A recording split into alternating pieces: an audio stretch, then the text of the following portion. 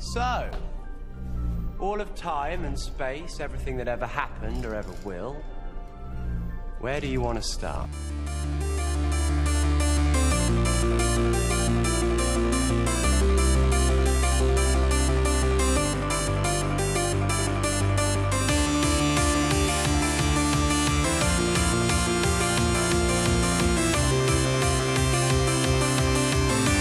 Best podcast in all of space and time.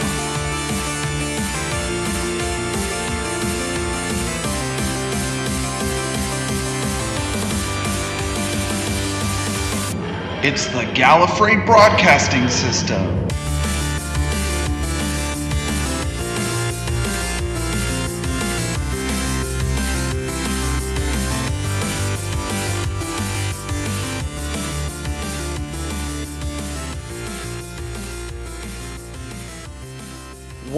Welcome to episode 9 of the Gallifrey Broadcasting System. It's Jace. Hey, it's Sean. And we've got a great episode lined up for you guys this week. We're giving you part 2 of our interview with Dr. Squee from the Gallifrey Stands podcast. I know you guys have been anxiously waiting for it, and I can't wait to share it with you. So, let's go ahead and jump into this week's episode. Sean, how you been doing this week? Not too bad. School, work, life, Doctor Who. Yeah. This week I showed another episode of, or a few episodes of Doctor Who to my girlfriend. As I've said over the weeks, I've been slowly getting her through the show. And then this week she proclaimed to me that she has decided that the David Tennant, Catherine Tate, or the Doctor and Donna combo was the best chemistry of any Doctor and companion she'd seen thus far. Yeah, it was good. She is like really impressed. She can tell that they're like friends in real life. Like she can feel that chemistry. And we watched The End of Time. The End of Time, The Journey's End. That's the one where the Dr. Donna meta-crisis thing happens. Yep. And I don't know if you know this, but there was actually a deleted scene in that whole segment. So you remember the scene where it's the Doctor, Donna, Rose, and the meta-crisis Doctor on the beach. And then, the Doctor leaves Rose and the meta-crisis Doctor behind, supposedly happily ever after, Well, there was a deleted scene in that where they actually the Doctor gave the meta-crisis Doctor, like, a little broken piece of the TARDIS. And he was going to use that to, like, grow his own TARDIS. And the writers took that out because they thought that was just a little too far, that fans would always be wondering, is the meta-crisis Doctor and Rose ever going to come back?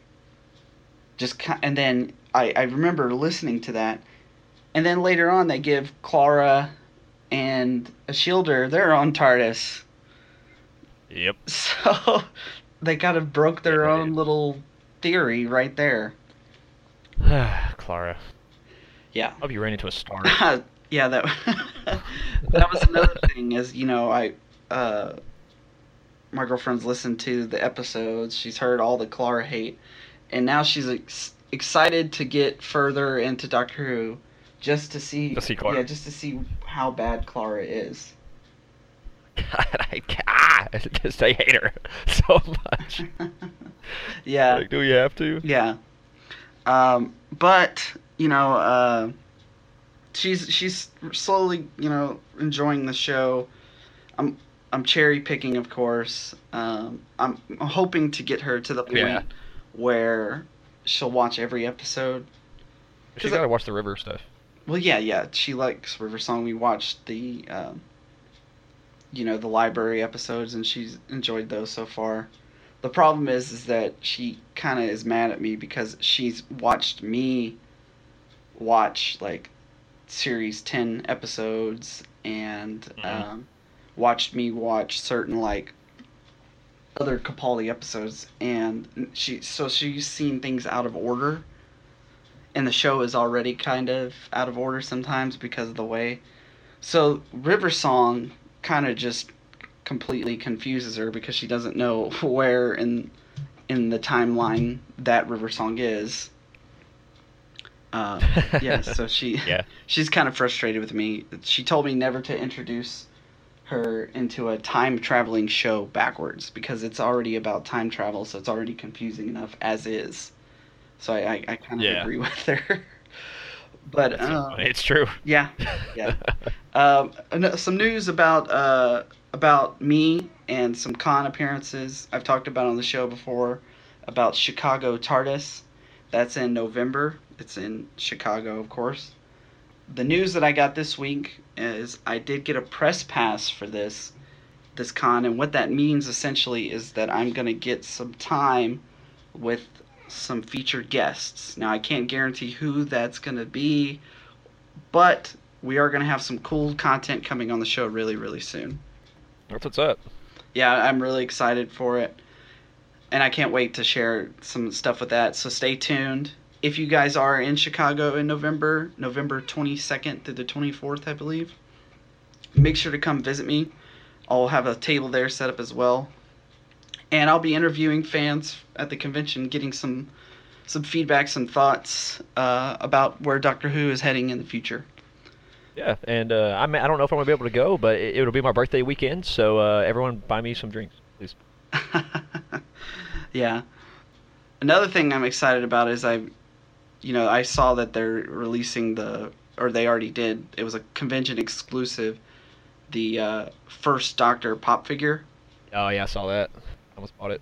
Which is giving me hope that eventually, I'm sure they will, but somewhere down the line they're going to have every Doctor available. The fact that they... what the most... Go ahead. Well, the fact that they have, like, companions and enemies and villains and stuff already, but no pops of the 2nd, 3rd, 5th, 6th, 7th, 8th Doctors, and no Masters whatsoever. I know. Yeah. Like, that's so weird that they would have a pop of, like, a Weeping Angel before they would have the Master. Or well, you know what the most expensive Doctor Who pop is that's out right now? Let me guess. It'd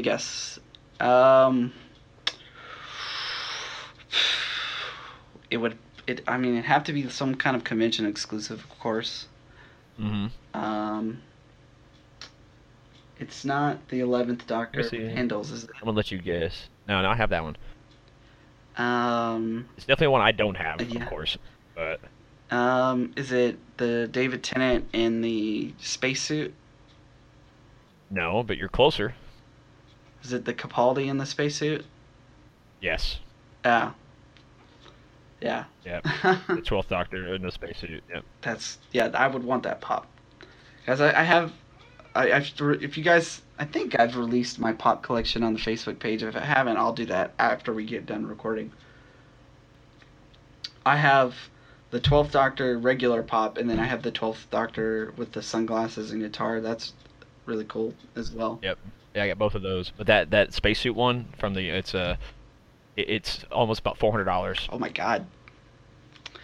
Yep. Pops are, some of them are priced ridiculous. I mean, yeah. I have pops that are non-Doctor Who related. One in particular that's worth at least $150. And I got. Yeah, I want the. And I got that one before I was even collecting pops. Like it just came with something that. And that was back in I think 2015 or 2014. That's why it was so high valued, because it was before pops even like. I mean they exploded now.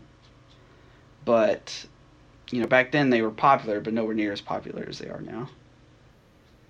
Yeah, I just got my Rory pop figure the other day. Oh yeah, I know they've got Rory now, and Amy, and Clara, and... the Last Centurion, I got that one. I'm hoping they release more. So I have him sign it. Because, my goal is, like, the reason I even bring the pop figures up was because I'm hoping I'm gonna see what I can do, and next weekend on Sunday, October 15th. So in Indianapolis, there's a comic book store. There, in Indianapolis is where Who North America is. It's that Doctor Who store. We had an interview in episode 5 with the owner of the store, Mr. Bradbury, and they're having Terry Malfoy show up. He played Davros. And I have the 6-inch Davros figure, which I don't know why the Davros figure is a 6-inch pop. Now, what that means when I say 6 inches is it's bigger than a normal pop. Now, typically what they do with the bigger pops is it's because it's a big thing. Like the TARDIS itself was a big pop, like a 6-inch one. And there's ones with like, I think you have it, the Jabba the Hutt one. Yeah, I have that one, yeah. Yeah, those are bigger, right? Because they have to be, because it's like a big character. And Davros is that, but why? He's not he's normal size. Why? Yeah. I don't understand why it's big, but it is. And I'm hoping to get that pop signed. Because I already have other few pops signed. I know you've got a pop signed by Alex Kingston. You've got one signed by Billy Piper, right? Yep. And then you've got Matt Smith. Yeah, so you're beating me on the Doctor Who's autographed pop figures, but not for long. I just hate they didn't have the Rory one before I got Arthur Darvill to sign something else. So now I'm gonna have to go back and have him sign that one. Same. Yeah. Because I do have his autograph as well, but yeah, I don't. There wasn't a Rory pop back then. Yep. The other thing as well is you could say I do this, or I don't know about you, but anytime I get an autograph, I always get it personalized because I just have no intention of ever getting, like, selling them. All mine say Sean. I think that's important. Like, I don't know if celebrities care, especially at that level.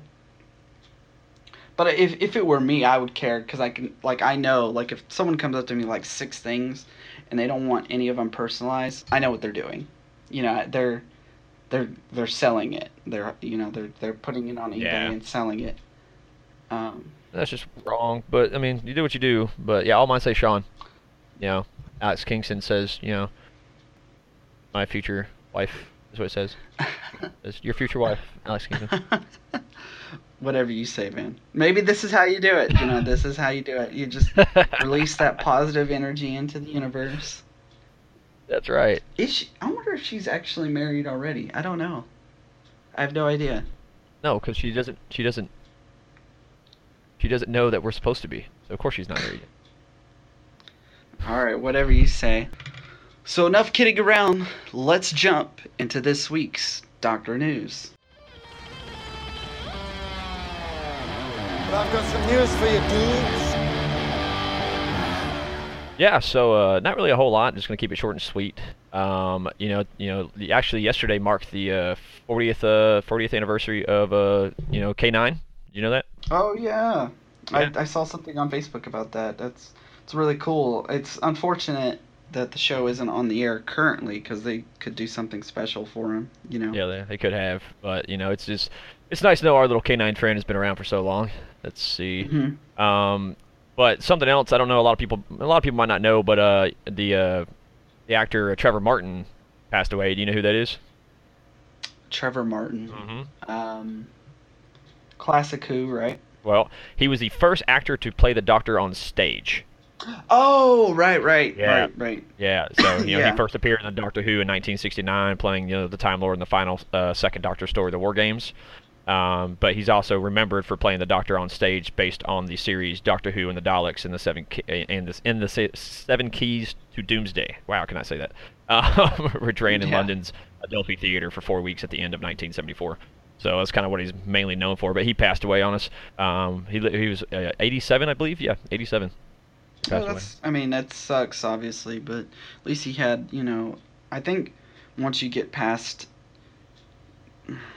for me, I don't know about other people, but like 70, like anything before 70, I'm like, oh, that's a real bummer. After 70, yeah, it's still a bummer, but it's like, okay, at least they had a decently long life. Yeah, so I mean, it was just neat, someone you get to play the Doctor on stage. I'm just kind of trying to picture that in my mind, that has to be kind of fun to do. It's not really an Yeah. episode. It's just you're playing it on like a Broadway play. It'd be kind of cool to see that. Yeah, and I've seen other people do that, and then there's a lot of fan productions now of people playing the Doctor on stage. Sometimes they'll play like a specific incarnation of the Doctor, like they're playing the 10th Doctor, they're playing the 7th Doctor or whatever. And then sometimes they're playing their own incarnation of the Doctor, and usually it's not explicitly explained which version they are. Like, oh, they're 14 or 15 or 100 or whatever. They're just, the Doctor. Yep, that was it. Yeah, that's all they say too with the Doctor. They don't say like anything, number wise. They just kind of say, you're playing the Doctor. Yeah, which is fine. I mean, that's the beauty of Doctor Who is, I mean, it can happen at any point in any time. There's no, I mean, there is a rhyme, but the good news is you can always go in the future and do a story, go back in the past and do a story, etc., etc. Yeah. Speaking of just Doctor Who, we've been waiting to see what the next series is going to be like, with Chris Chibnall and Jodie Whittaker and all that sort of stuff. So I haven't thought about it once. Yeah. Not even. Wait. There's a new Doctor Who series coming out. I thought the show was over. I haven't even. What's Doctor Who? I haven't given any thought whatsoever. Yeah, zero thought.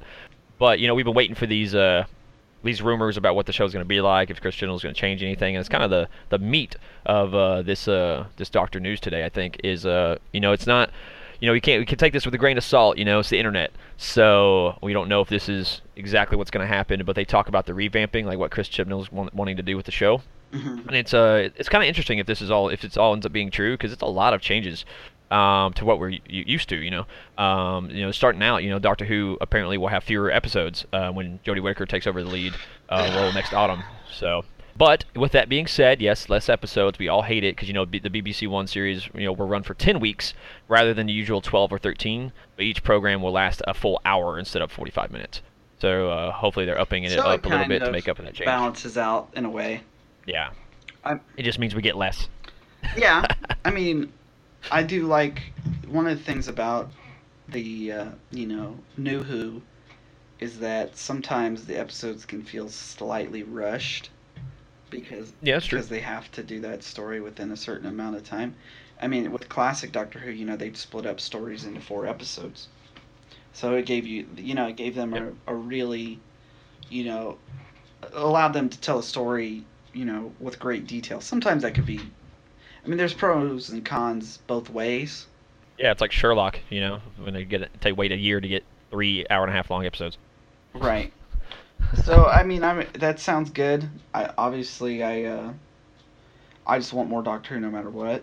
And it seems like the way they're talking, and it could be conjecture, I don't know, is that Jodie's going to be, drastically different. Which, I mean, how could she not be? But Chris Chibnall kind of wants this to be, from sources are saying that he wants it to be like a whole new revamp, kind of not necessarily like a reboot by any means, because we're not rebooting Doctor Who, but everything's new. So he wants to put his own spin on it and make it kind of his Who. You know what I mean? Which is good. I mean, that's one of the things I like is, and it could be bad, but at least he's trying. That's why sometimes I don't understand these big blockbuster movies. When they bring in really grade A directors, and then just have them do the same thing.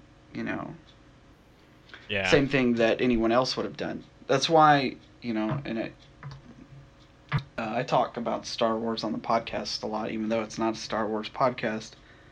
With Star Wars The Last Jedi, my hope is that now that they've gotten The Force Awakens out of the way, and what I don't get me wrong, I love Episode 7, I thought it was great, but that was a story almost they had to tell, like they had to do that to placate us fans and kind of, in a way, reboot that story. Yeah. Now that it's out of the way, The Last Jedi should be drastically different. It should be something we've never seen before. Yep. And that's what I agree. And to loop it back into Doctor Who, that's what I hope happens with Series 11.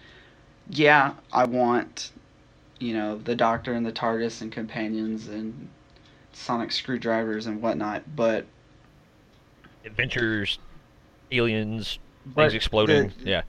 That universe is like a giant sandbox, that you can pretty much do anything. So I want to see something completely different.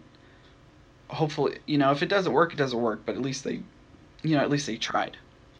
Yeah, and well, moving on to the, you're wanting change, you're wanting something different, just kind of shake things up. Well, one insider explained it's traditional, for new showrunner to come in and shake things up to, stamp their mark on the show, and he was like, Chris is not doing things by halves. So like, he's apparently ordered a new looking police box, a redesigned TARDIS control room, an updated sonic screwdriver, which I'm not happy with. Let's use the screwdriver that's already there.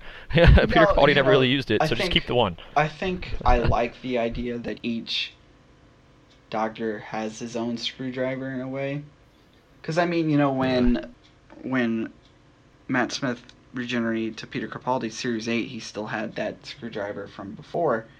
And even though, you see that screwdriver, you automatically associate it with Matt Smith. You associate it with the 11th Doctor. The same thing with the cool-looking TARDIS one that Capaldi had. I don't like that overlap, even though, it doesn't really make sense for the sonic screwdriver to change. Well, just to me, they didn't really utilize it. He had the glasses and stuff like that, so just let her be the one that uses that TARDIS-looking screwdriver. Okay, all right. I get what you mean, because then the sunglasses become associated with Capaldi only. With Peter Capaldi. Okay, I can't argue that, so... I don't have a so, but going on, just kind of a little sidebar. Did you know that Jodie Whittaker was named Hottest Television Talent of 2017? What? She was named Hottest Television Talent of 2017 in a new list as she takes over as the Time Lord. Like a list came out talking about the hottest television talent, and Jodie Whittaker. Really? Don't get me wrong, she's a very attractive yeah. woman, but yeah. I don't know if maybe the BBC kind of paid for that. I don't know. Maybe. Yeah, who knows? Yeah, but I thought that was timely. Interesting. Yeah, timely. But going on with the changes, they were saying, expect something fresh and brilliant, with more stories traveling backwards in time to interesting historical areas as well as forwards. They talk about, Christopher Eccleston, David Tennant, Matt Smith, all lasted for 13 episodes plus a Christmas special. This one apparently will be dwindled down to around 12 plus a festive, Christmas special as well. So we'll see what they do here. I don't know how they're gonna make that work really, but we're gonna see. We have to wait until August or fall next year anyway. So tough. And my hope is that we don't get a big gap between Series 11 and Series 12. I mean, yeah. I don't like the fact that they know that they can get away with it, like that we as Doctor Who fans aren't going anywhere. Yeah, well, it's something you're not going to like because, I know this is what you didn't want to have happen in the Christmas special, but it's apparent that Jodie Whittaker will only be in the episode for the last 2 minutes. Bummer. I mean, that's fine. Like, I want Peter's swan song to be, about him. Yeah, and I have high hopes that the Christmas special will be very good. Because, I would say of the 3 Capaldi Christmas specials that we've seen so far, being was there 3? Yeah, there's 3. There's Husbands of River Song, Doctor Mysterio, and then the one with Nick Frost as Santa Claus. Those 3. Beside the Husbands of River Song was good. The other 2 terrible. Yes. So yeah. I'm hoping. Because it means that superhero is still out there. I don't even know, man. I don't even know what to make of that episode, if I'm being honest. And then the Santa Claus one was just... I think they wrote that whole episode because they wanted to put Nick Frost in the episode, and they were like, his name's kind of close to Santa Claus, so let's just do an episode about that. Yeah. And then that whole episode kind of complicated or made the Doctor and Clara's relationship even more, like, not emotional or less emotionally impactful. We couldn't have just let her die when she jumped into the Doctor's time stream. Like, come on. Well, yeah, that's the thing, is her relationship with Matt Smith was okay. I mean, not that it wasn't nearly as dynamic as as it was with maybe Amy. She was more interesting with Matt Smith than Peter, but I almost feel like their relationship is like on again, off again, boyfriend girlfriend type thing. You know what I mean? Yeah. It was just in some ways, but yeah, it was just I don't know. Enough about Clara. We can have a whole podcast about Clara hate. Yeah, I'm hoping this Christmas special will be the best one we've seen from from Peter so far. Yeah, I hope it's. And I mean, it's phenomenal. I hope there's a lot of. Yeah, it's got all the elements to be the best one, considering that it's got David Bradley in it, so it's got another Doctor in it, and multi-Doctor stories tend to be very good. Yeah, Bill's coming back in it for the episode. So yeah, we got Pearl Mackie coming back, Mark Gatiss playing a character we don't know much about, but he's very good as well, and he's been associated with Doctor Who for a really long time.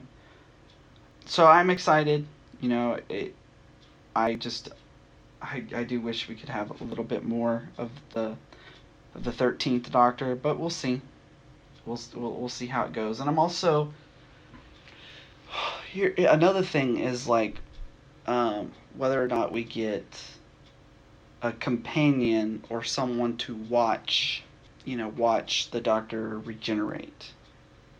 Because we got that with Matt Smith and Peter Capaldi. He had his monologue talking to Clara, and then when Christopher Eccleston regenerated to David Tennant, Rose was right there. Do you think they'll do something kind of similar to the 50th anniversary special where, when the War Doctor, John Hurt, started to regenerate? Do you think they'll kind of do something like that with the David Bradley? Oh, you mean like where I don't know, because they did have... Kind of see the beginning of it? An actor, and I can't think of the guy's name, but in the Adventure in Space and Time movie, TV drama, whatever you want to call it, we saw an actor playing Patrick Troughton. So they could bring that guy back so that we could get the full regeneration. Or maybe they just allude to it, like maybe they, like you said. So I don't know. Yeah, exactly. That raises an interesting point. I mean, for all we know, we don't even... Like, it would be pretty cool. It's fair to say that we are going to get the 2 regenerations in that episode, just based off the synopsis. Yeah. I just think it would be good to see, like, you don't even see the regeneration. What you see is you see the first Doctor walking, going towards his TARDIS or whatever, looks back and says something like, it's... I must change or something. Just some cool little line, some slick thing as his hand starts to glow, and then he just walks into the TARDIS and shuts the door. Then again, it'd be nice to see it, just because the footage of the first regeneration is mostly lost, so it'd be great to see, it start to finish. And yeah, I got you. But they want to put the focus on Peter Capaldi's regeneration, though, so I don't know if they'll do that. That's true. I don't know. It could go both ways. I don't know. I just want to see this episode. So yeah, I just want it now. Can we just have a TARDIS to go watch it now? Like, we just use the TARDIS to travel into the future to watch the Christmas special, and probably every single episode after that. I would abuse that. That would be what. Hey man, we just saw the 100th anniversary special. Did you like that cameo with Christopher Eccleston? It's him in a wheelchair, just waving at the camera. That's all he can do. He can't even. He doesn't even drop a line or anything. So yeah, that's all I have for Doctor News. Just short and sweet. I kind of just wanted to talk mainly about the changes we might see with Chris Chibnall when he takes over. The links to the episodes, how many we get, kind of how they play out and all that sort of stuff. So nothing super fancy. Just we try to find what we can for the Doctor News, since there's not a whole lot out there right now until the Christmas special. So, but moving on, Jace, what do you got for us this week for the fan theory? Listen to me. Listen. I just want you to think. Well, it's an interesting one. One that is 100% not true, and I don't give it any kind of basis in fact or anything like that, but I did find it interesting. Interesting enough to share it on the show this week. So, here is some evidence that Rory, as in Rory Williams, the is in fact the Master. Yeah. What? What? Before you even start that, who came up with this? I'll have a link on Omni Fringe page if you guys want to check out this fan theory for yourselves. So for the record, I did not come up with this. So I'm just going to give you some facts that has convinced this person that Rory may in fact be the Master. So first, Rory showed no surprise to the TARDIS being bigger on the inside. Like, he just did not react to it at all. Another is that Rory has died and died and died, once being erased from the entirety of space and time, but he always comes back. He always comes back. In the episode The God Complex, Rory is the only one who does not have a room filled with his fears. When the Doctor opens the room with his fears, he says, "Of course it was you," and we hear the TARDIS distress signal, which was only ever heard before when the Master stole the TARDIS. Another is in the episode Let's Kill Hitler, when River Song regenerates in front of them and Rory is for the first time exposed to like regeneration energy or raw time energy. He immediately complains about what? A banging in his head. The only other character who had that was, of course, the Master, with the drumming. Rory's daughter, who is River Song, is part Time Lord. Now, the argument, of course, is that Rory and Amy had sex in the TARDIS, and then they were exposed to time energy. But it could be said, oh, well, it's because Rory himself had Time Lord DNA in him. And then it's never really explained how the cracks in the skin of the universe were formed. We know that they're closely related to Amy, but they're also closely related to Rory as well. So there's a lot of time-oriented things that revolve around Rory, being a Time Lord. Now, it could be true that he's just a Time Lord and not the Master, but the only two Time Lords that supposedly survived the Time War or were not frozen in the parallel pocket universe was the Master and of course the Doctor. Well, we're okay. Remember this. That's okay, yeah, wow. It's crazy. Anyways, all that's horse crap. But let's because remember during when the Master, with the Taco Fane and all that sort of stuff with David Tennant, how he said that they can sense other Time Lords. The only reason he couldn't is because of the radio frequency that was messing it up to where he couldn't sense the Master. So if Rory was a Time Lord, then Matt Smith would have known. Well, that's not true, because you could say that he's just he's the same thing. The watch is somewhere in Rory's pocket. He just never brings it out. Yeah, who knows? I think that's crap. And that in the room, the room where you see all the fears. We know the one in the Doctor's was the crack. Right. So. Which I thought was lame. You would think the Doctor would be more afraid. Figured he'd be himself. Yeah. When I first saw the episode, I thought it would be himself. Right. Or something. I don't know. Yeah. Again, I don't believe this at all. But I looked it up and was like, wow, like who would have ever tried to put these things together? You know what I mean? Yeah, I mean, it's definitely interesting. I mean, I like how people can come up with some theories, and at least they find ways to back it up with, some sort of evidence, maybe. But it's still just crazy. I mean, yeah, you could argue some sense, hey, River being part-time Lord, yeah. I mean, you could argue some of that, I guess. Yeah. But who knows? So, it is my favorite time of the week. It is time for comments about the casting of Jodie Whittaker. I'm not flirting, by the way.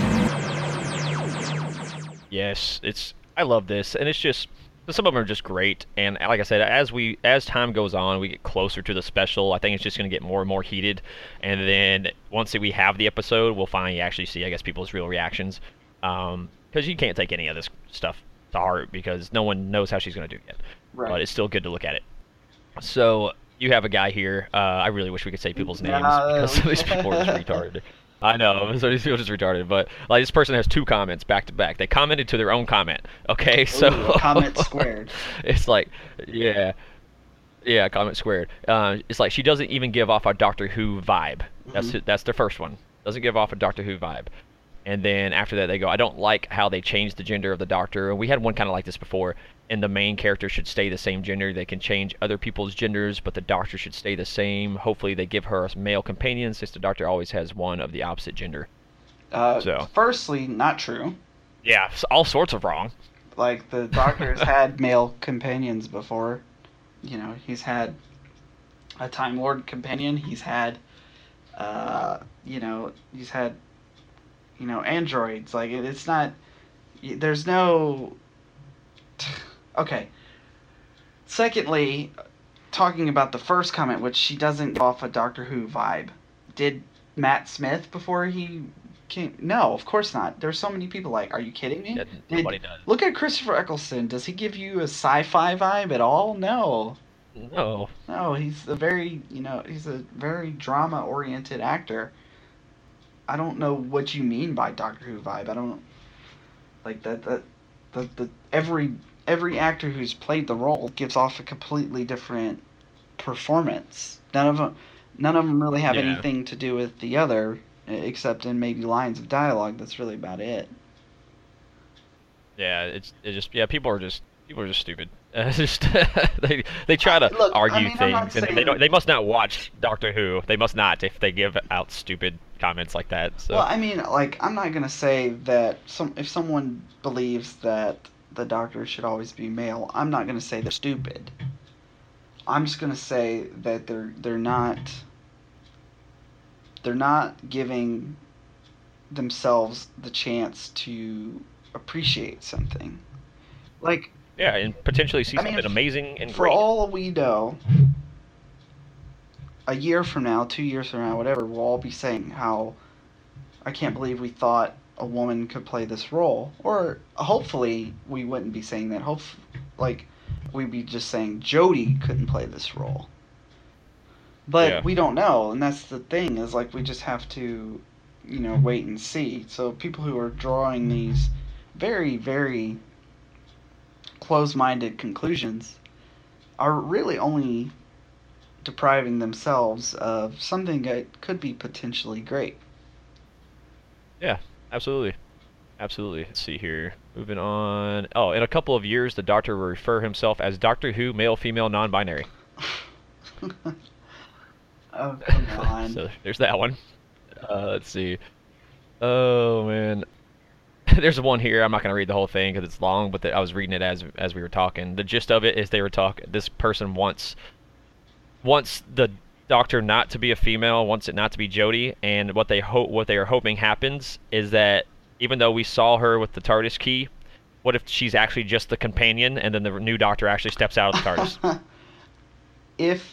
If they did that, that would cause more outrage than having Jodie play the role. Because firstly, I would be upset because I'd be like, oh, you guys, you flat out lied to us. Like, I can understand you being, like, swerving. Like, it seemed like it was this thing, but it's actually this thing. No, there's none of that here. It's 100%, hey, Jodie Whittaker is playing the Doctor.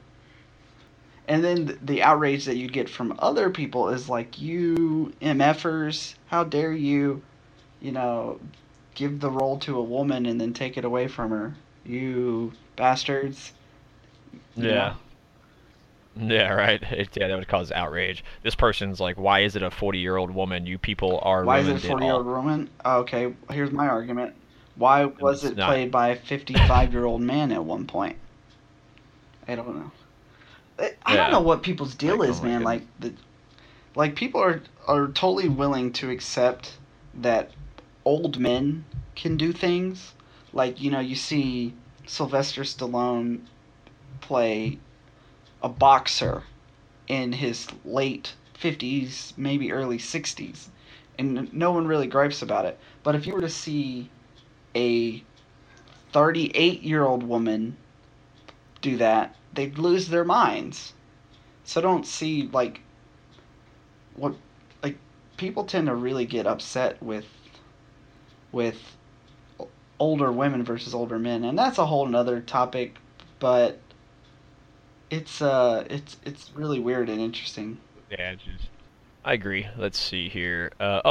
Here's one that kind of goes along with kind of that. If you are not gay, female, black, or transgendered, you will be deleted.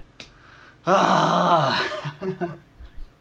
Yeah, I know, right? Like, the rest of these are just R.I.P. Doctor Who, wasn't expecting that type of stuff. The next Doctor should be a Muslim, black, overweight, transgender, pansexual, demigirl. Okay, as long as this writing's good, whatever.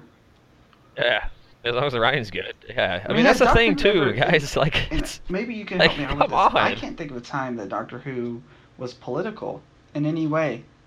Like, they could say, "Oh, this casting is political." Is it though? I mean, they have not explicitly said anything, like having a stance one way or the other about anything. And that's, most shows, that's difficult to do. Like, but people like this. Like, I'm gonna end it. I'm gonna end the comments with this guy. This is just dumb, and I hate when people talk about them being lifelong Doctor Who fans, and then the show's ruined now. Like, this guy's like, I'm not trying to be sexist or something. I'm just saying Doctor Who is a show I grew up with, and I'm not too happy that there is a woman now. I mean, it just doesn't seem right to see a woman now. I don't see why men can just be the Doctor. Weird. And if it's true that it's a woman because of feminists, that's just stupid. Why would it offend Wyman? By the way, W-I-M-E-N, Wyman. If men play the Doctor, it makes no sense. Like, your comment doesn't make any sense. Well, yeah, I think they should have probably reviewed what they typed a little better. But I think the gist of it is, they don't understand, like why they would change the gender of a character. That has explicitly been told. We've been told that he can change gender. And I don't get it. If you're a lifelong Doctor Who fan, I don't see how you can hate this decision. I just don't get it. It just doesn't make sense to me. No, again, I think if I can offer any kind of advice to someone listening who is, maybe not happy with the casting of... If you're not happy with the casting of Jodie because you don't like her as an actress, or you don't, you don't think she's very good, or you're afraid of Chris Chibnall's writing or something like that, I don't have a problem with that. Like, I don't. Like, you're entitled to your opinion. If you're upset with the casting of Jodie Whittaker on the basis that she's a woman, yeah, then I think you're depriving yourself.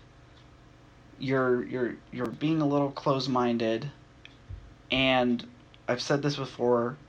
I'll say it 100 times. Doctor Who is about change. It's about a character who evolves, devolves sometimes. Yeah. A character whose personality, his or hers, experiences are shaped by those personality traits. So why wouldn't we want, a character to be completely different? Like, I think I would be more upset if they hired, like, another 55-year-old Scottish man to play the role. Yeah, like, right, yeah, exactly. And, I said I was going to end it there. I actually found one that I like. I'll make this the last comment before we move on, but I like this person because they're kind of doing what we were doing, kind of being like, oh, it's not realistic that an alien that travels through time and space in a big box that is bigger on the inside could transform into a female. It just doesn't make any sense. Sorry, but for all who disagree, you're just feminists. So it's him kind of being sarcastic. Right. The person's kind of being sarcastic, being like, that's what the show is. The show is about someone that changes faces and travels through space and time. Like, you people getting mad about it transforming into a female. you're not making any sense, because that's what the whole show is change and things that don't make sense. Right. And the other thing you could say is like, oh, it's not realistic that a man would change into a woman. Okay, it's not realistic that person can change their physical appearance and personality at all. It's not realistic that he has a blue box that travels through time. You know, it's not realistic that he has a tool that can open anything. I mean, the show has no basis in reality at all. So, Yeah. you know, I mean, I don't know. You know, we've driven this point into the ground.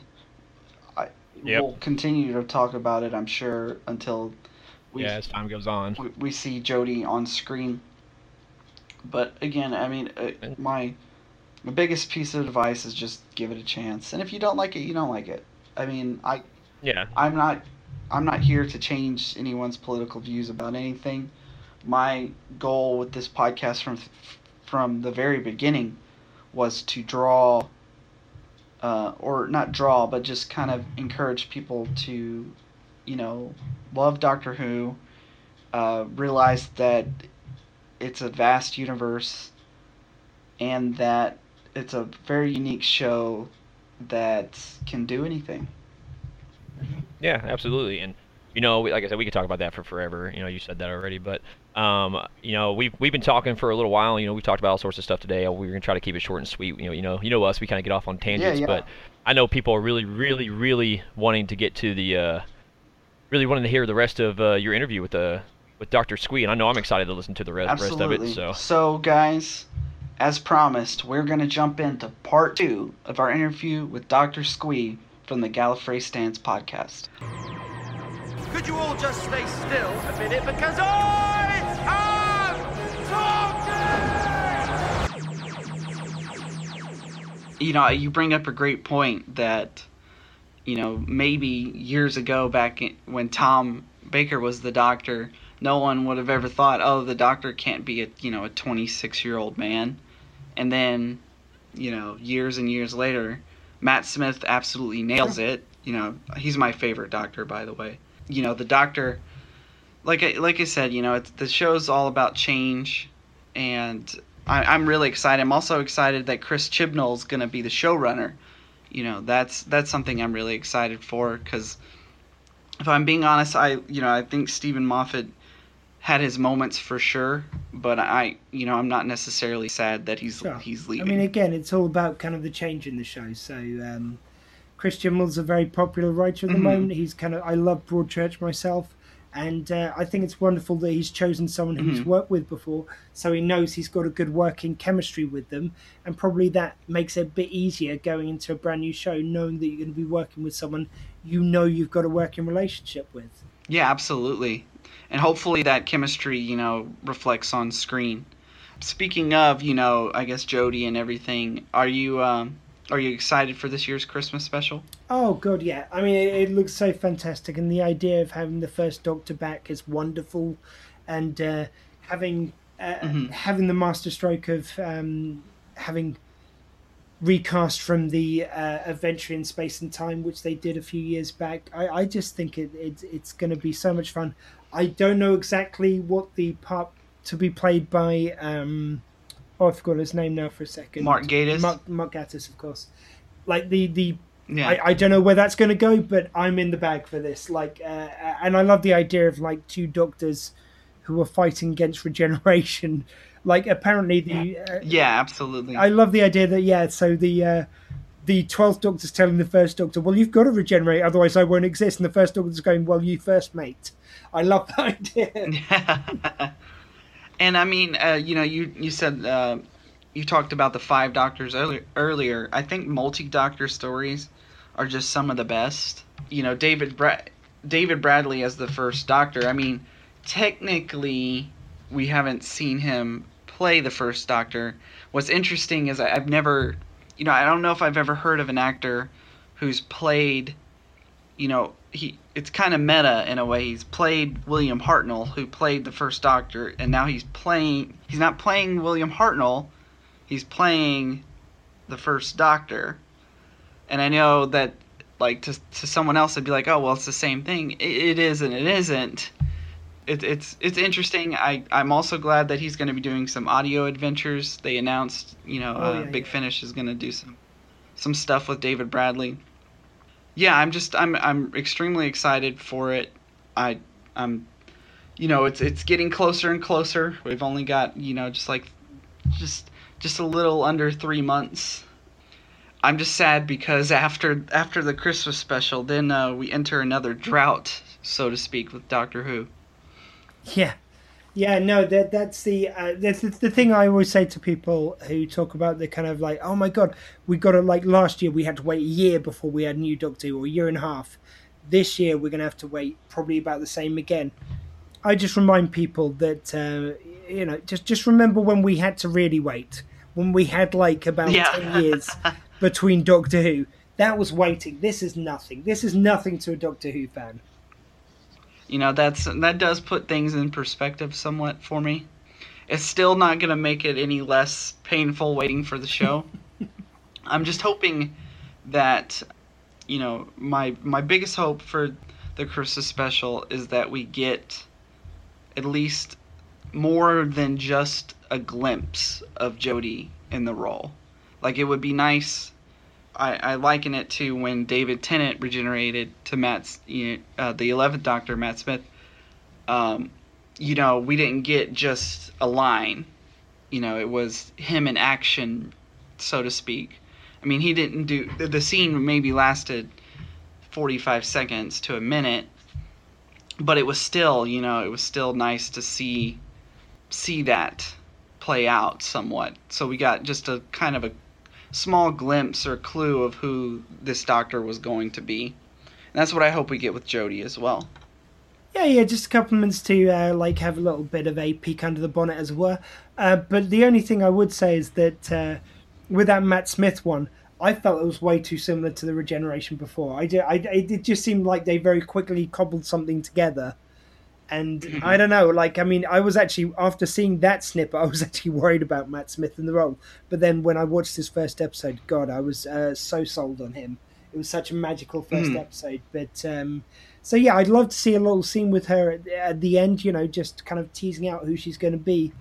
But yeah, I want it to be made its own thing, as it were. I don't want another Ginger joke. I'm done with the Ginger jokes. Right, yeah. If they want to have a Ginger Doctor, I don't care, but I'm done with that joke. Yeah, for sure. That was that is a little played out, and then maybe have the regeneration not in the TARDIS, so to speak. I mean, every regeneration so far in the new era has happened in the TARDIS. Oh, you've come on to one of my big bugbears. I mean, great. It would be great to have a regeneration in a different spot, but also, every time when the Doctor's about to regenerate in the new series, he sets the controls going. Why are we allowed to swear? Yeah, go for it. You can Why swear. the fuck would you do that? You're about to change. You're about to lose control of your body. So let's set the time machine going through time and space. Why would you... It bugs me. I don't know why. It's the most stupid thing, and they do it every regeneration. Yeah, that's a glass shattering moment for me. That's something I never noticed until now. And now I'm like, wow, you're right, that doesn't make any sense at all. That's like, starting a car and then, all right, let me take this mask off and put another one on. No, you're driving. Maybe stop the car first. Yeah, handbrake on the TARDIS, hand the key over to your companion and step outside the box for a little while. You're not safe to drive at the moment. And then he wonders, why is it crashing? Why are we hurtling through time and space now? Maybe because you flipped the controls on and then stopped, handling them. That's exactly. It's the most bonkers thing that they do every time at the moment. So I'm hoping Chibnall's going to be on top of that one. Okay, can you tell me maybe some favorite moments you've had with your podcast? Yeah, sure. I mean, there's been some. I think it's kind of firsts that you do, which are really exciting. So, like the first episode, it was just great to get it up there and have people comment on it and let me know what they liked or what they didn't like or what I should improve. There were times where when I interviewed my first Doctor was Sylvester McCoy, and he was just so fantastic and so wonderful and so giving with his time. And Sophie Aldred was there with him, as was Andrew Cartmel. Mm-hmm. So it was kind of like that whole era of Doctor Who right in front of me. Wow, yeah. Yeah, it was magical. The first con I went to representing the show was great. I've been doing for the last 3 years, well, it'll be 3 years this year, that I've done a play every Christmas, which I write and produce myself. And I get different... Like, I get loads of actors locally to do it, but I've also got cameos from different stars from Doctor Who and other kind of celebrities to do little cameos in it, which I record in advance. Yeah, I heard. And doing that is so much fun. Oh, yeah, every year we go into a studio to record it as well. I rehearse it. Like, we're in the middle of rehearsals at the moment for the current one. And so the first time I did that was great, but that one is one which pays off every year. Like, there's certain things I do every year on my podcast as well. So I always have a Halloween episode and a Christmas special, like, podcast where we watch some of the Christmas episodes. And as I say, now we do the Christmas play, which is kind of just... not only is it great when it all goes out and when it's all done, but it's the process of rehearsing it with everyone and getting my friends involved and getting cameos from people like Kevin Smith is in this year's one, and we've got like Yi-Ji Cho from the TV movie has done a part for it as well.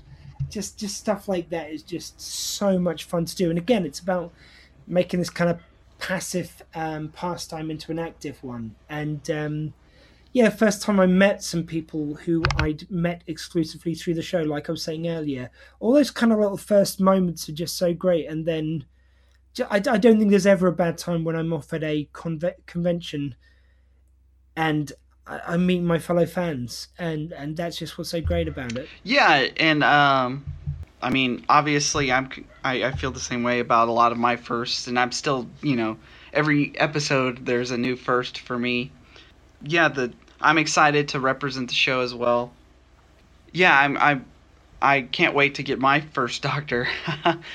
So tell me, how do you like going to Doctor Who conventions? Like, how often would you say you go to them, and do you feel like you enjoy them, so to speak?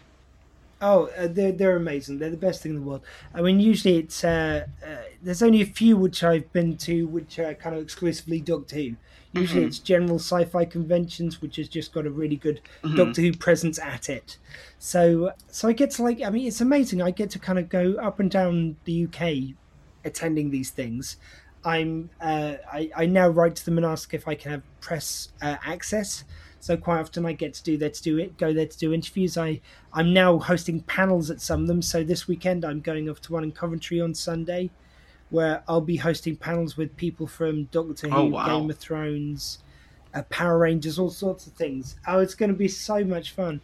And to me, it's just that magical experience of you get one moment where you're meeting people who you've never met before into the same thing you are, and you can spark up these really random conversations about it. The next minute you're if you're lucky enough, like myself, to be able to do interviews there, you can chat to these people one-on-one who are in these shows. But sometimes I'll just go and I'll just kind of just do the fan thing and just chat to people and just have photos with the stars who I love. I think it's just the best thing in the world to do. And I kind of probably average about one a month, but some months I'll end up having 3, because that's the way it goes, and they're ones which I go every year, and then I might not go to one for a couple of months, and I'll do a load of Skype interviews with different people. So it's a bit peaks and fits, but I remember when it used to be there was kind of con season, and it was usually over the summer, and now it's just throughout the year. You know, if you wanted to, you could go to a different sci-fi con every weekend. And what a golden age to live in. That's how it is here in the States, really. Yeah, totally. Cons have really exploded over the last few years, and I mean, I don't know, how it is there in Britain, but here, the Doctor Who presence at sci-fi conventions is really massive. I mean, I would say Doctor Who, Game of Thrones, and The Walking Dead here in the States really rule when it comes to these conventions. I mean, yes, there are fans from other things like Star Wars, Star Trek, Battlestar Galactica, etc. But as far as like what's the majority, yeah, it's Doctor Who and Game of Thrones, Walking Dead, really. Which, you know, I'm a fan of all of those, so it ends up being just it just ends up being a really, really good time. I mean, I'd say probably for us, you just slot out Walking Dead for Harry Potter, and you pretty much got it as well. It's just because those are things... you know what, Harry Potter's pretty big here too. So yeah, Harry Potter actually might be up there somewhere as well. Well, yeah, you see, it's ones which filmed over here, so we get a lot of Star Wars stars are from the UK. A lot of kind of Doctor Who stars obviously are from the UK, and a lot of Harry Potter stars are from the UK. So obviously they're ones which are probably the most heavily represented. But then you will get one where they've got a couple of, like, you definitely get a feeling they get a couple of stars from a show, and then they invite loads from that show so they can theme their event. So you might get one event where there's loads of people from The Walking Dead, or a few years back we had a massive kind of load of Back to the Future stars coming because it was the 30th anniversary and stuff like that. Right. So you do get events where like one show will be really heavily represented, but like there was one great one a little while ago where I was off in Cardiff again, and they had the stars from Hellraiser, because that was celebrating, I think, again, the 30th anniversary. So that was really fun to do. Yeah. How often are you ever able to come here in the States, come stateside? I wish. I've actually only ever been to the States once, and that was Las Vegas for one of my friend's stag do's. And but it's on the cards, let's just say. At some point, I'm 38 at the moment, turned 39 in December, so for my 40th, I want to go over to the States and maybe do a little bit of a round trip. It would be great to take in a con and meet some of my friends over there. Yeah, and I mean, unfortunately for me, my plan was up until a few weeks ago was I haven't ever been to the UK, and I was hoping to maybe visit and one day go to the Doctor Who experience, and sadly I was never able to make it in time. You said you were able to go to the Doctor Who experience. Can you tell me a little bit about your experience? No pun intended there. Yeah. Well, I mean, I was very lucky actually, because before it became a staple up in Cardiff, it actually went to London first. So there was kind of a version of it they did in London, and I went to see that with, my then wife and kids. I've since subsequently divorced, but that's another story. But we went as a family. So I kind of got the family experience, and at the time they had a video kind of / ride type thing. So it was kind of a walkthrough experience with videos of Matt Smith. And I remember going past all the different Doctor Who outfits, and you got to see all these props from the show, and then you got to go on this fantastic ride. And that was really great. And then years later, I'm up in Cardiff, and I get to experience it again, pun intended. And but it was slightly different, and they'd add new stuff from the show since I'd seen it in London. So it was a couple of years later.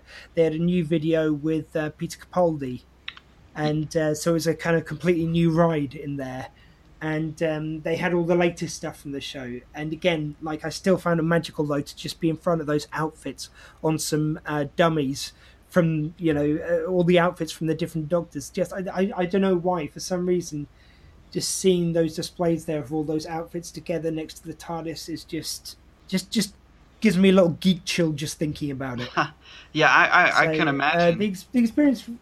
The experience really is a wonderful thing, and I'd like to think hopefully it's not gone for good, because there are rumours abound that might be moving the location, and they might still do it somewhere in Wales, just not necessarily in the exact same location. Because the only reason why it was actually stopped was because the lease ran out. Yeah.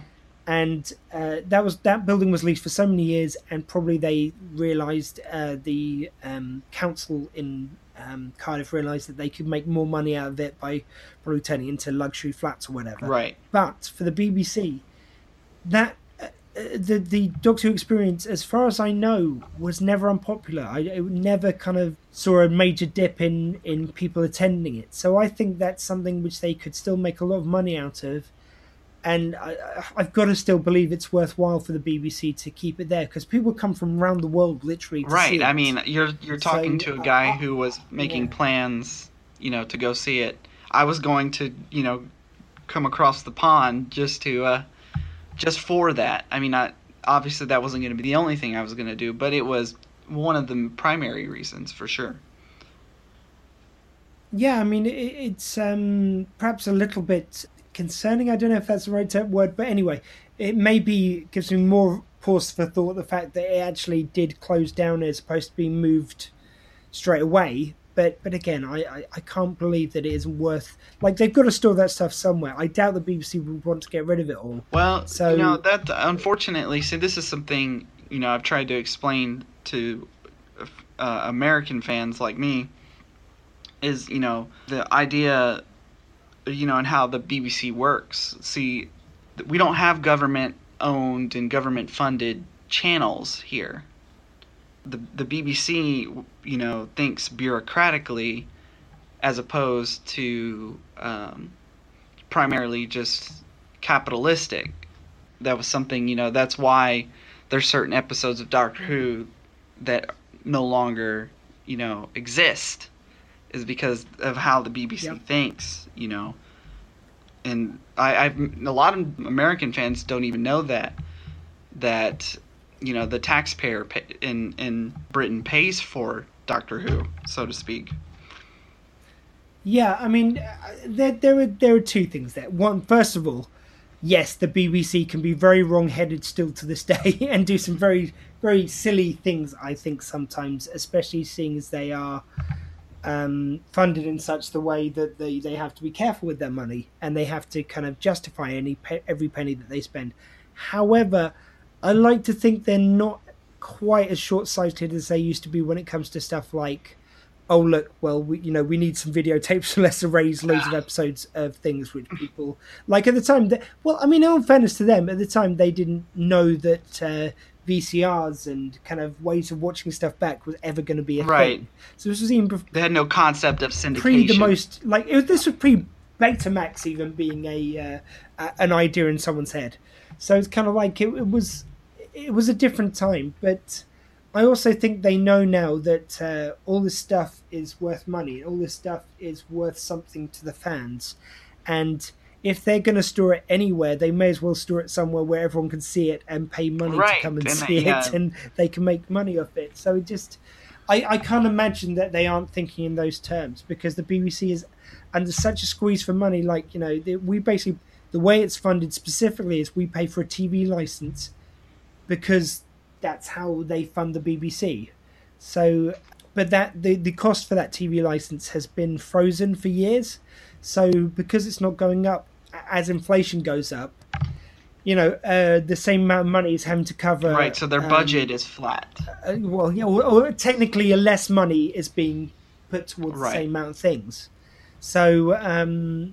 So something which is making money for them, which again, I haven't seen the books, but I can't imagine that wasn't making money for them. I'm still going to believe it's coming back.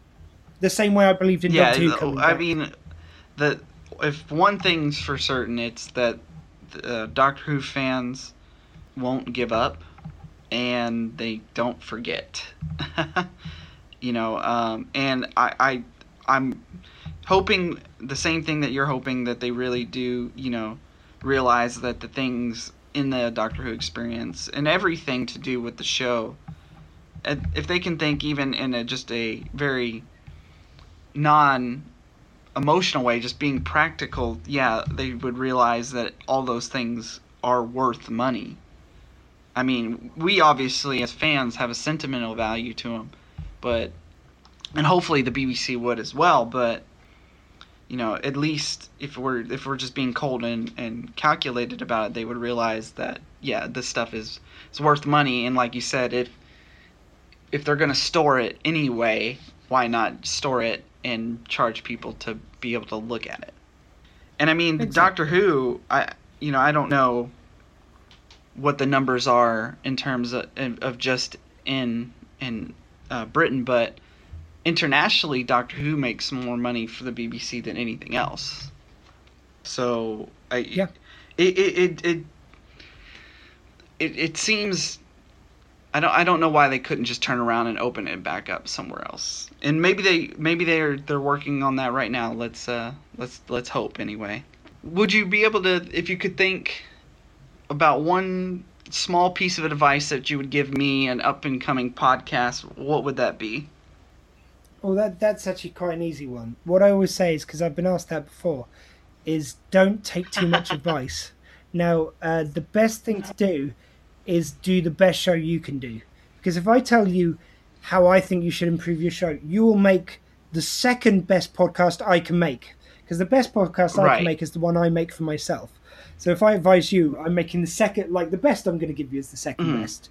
Whereas if you do your show over time, like I'm heading towards 200 episodes, and I'm still finding different and fun things to do with the show, and things naturally get selected and deselected.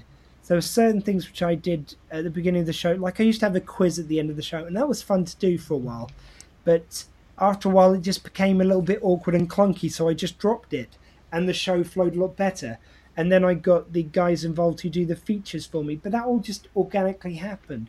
So, so if anyone does offer you advice, listen to it and see if that sounds like something you want to do. Don't do it because they've advised you to do it. Like, the best kind of things that will happen to your show will be things that happen organically and things that grow out of other things happening. So, sometimes it can just be an idea or a suggestion that guest makes, or something that guest says, or a question you ask them and you think, oh, that was really fun. I should ask that question of all my guests, and that would be a fun running theme for my show.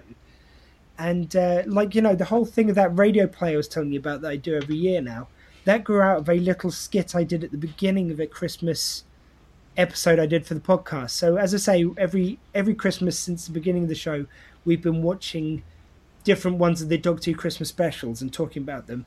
And at the beginning, I wrote this silly little sketch between me and my friends to intro into the episode, and I thought, geez, that was fun to do, and I just wrote about 2 or 3 pages worth of dialogue for us, and I thought, wow, I should give a go at writing a whole thing, and I did, and it worked, and it was fun, and now we raise money for charity every year doing that. So really just go with what feels right, and if something isn't working, drop it. If something feels like a good idea to try it. Even if it doesn't work, you'll be glad you tried something new out. Yeah, I think that's some great advice. And I mean, I've already somewhat applied that, which was something that we fell into here. We were talking about the casting of Jodie Whittaker, and we found, just hilarious YouTube comments about her casting. And through that, it just ended up becoming a segment on the show. So, and I think that's a good way to look at it, is just build the show organically through evolution, is things just through Darwinism, the strong things will stick around and things that don't necessarily work will just fade away. So, do you have anything coming up recently that you want to talk about? Yeah, sure. Well, this weekend it's International Podcast Day, on this Saturday. So my show is actually on 2 networks.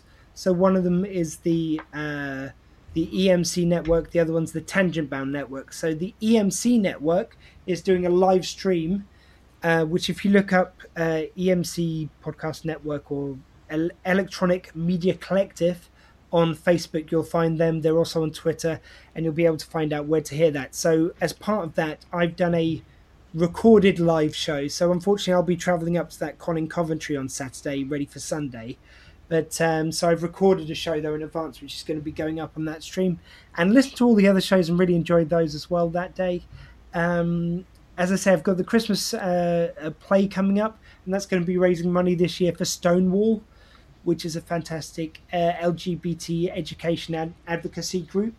So each year, like last year, we raised about £400 for pancreatic cancer research.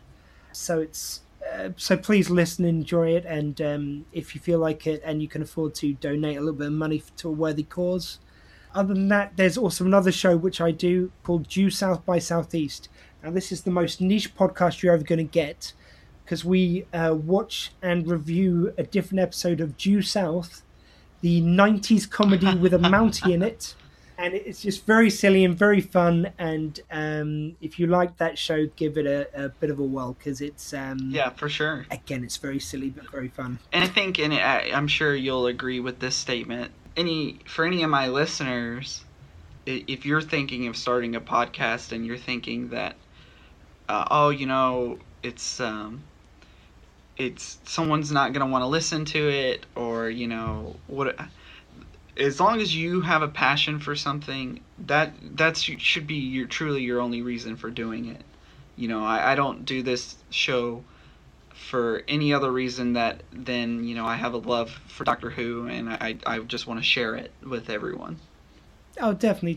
It's just fun to do. At the end of the day, yes, of course, if you're recording yourself and putting out, you want someone to listen, because otherwise you wouldn't put it out on the internet. But at the same time, it does, imagine if you got 10 people listening to something you record. How often do you have 10 people in your house listening to what you're saying? How often do you stand around and hold court with 10 people? Probably not that often. Even if you get that many people listening, and even if a couple of them just hit you up and go, it's like, by the way, that was great what you said about that. That really rung true with something I think as well. And then that starts a conversation, and maybe over time your audience grows, maybe it doesn't. But as long as you're enjoying it and you've got a few people listening to what you're saying, just go for it. Have fun with it. This second podcast, which is only 4 episodes in, Due South by Southeast, that just came out of me and my friend drunkenly saying, oh, wouldn't that be funny if we did a Due South podcast? And now it's kind of hard baked into that podcast that we record it while we're drinking a bottle of rum each week. And we just laugh our asses off and make jokes about Mounties. And that's great. And it was just purposely a very silly show, because the Doctor Who podcast I do, even though I like to think it's fun, I research that. And when I've got someone coming on, I'll do a lot of time looking into them. And if I'm reviewing an episode, I'll look it up, and I take that one quite seriously, and I hope it shows in the podcast. Whereas Due South by Southeast was just fun, and it was just something silly I could do, and I could drink and just record it with my friend. And that's the spirit I went in with. So that's the other beauty with podcasting. It can be whatever you want. So one week you could do an episode which is 20 minutes, but it's a really good 20 minutes you had either just talking to your audience, or talking with a friend, or talking to whoever. And another week you could do one which is 3 hours long, and you had a really great in-depth conversation with someone where you found out their entire life story, and it was really interesting. And it can just be whatever you want. So that's the kind of spirit of podcasting, which I find so exciting as well. Yeah, absolutely. So again, guys, make sure to check out Gallifrey Stands. It's a great show, and like Dr. Squee said, they're over 180 episodes in. It's all about uniting us Whovians. It's all about sharing our love for the show. Oh, it's my absolute pleasure. Thank you very much for inviting me, and it's really exciting to hear someone a lot of the stuff you were saying while we were setting up kind of rang true of stuff which I experienced when I was doing the show first. So it's really exciting to hear you kind of just starting on this journey, which I've been rolling down for a few years now. Yeah, and I'll make sure to keep you updated once I hit to 180 episodes. Definitely, mate.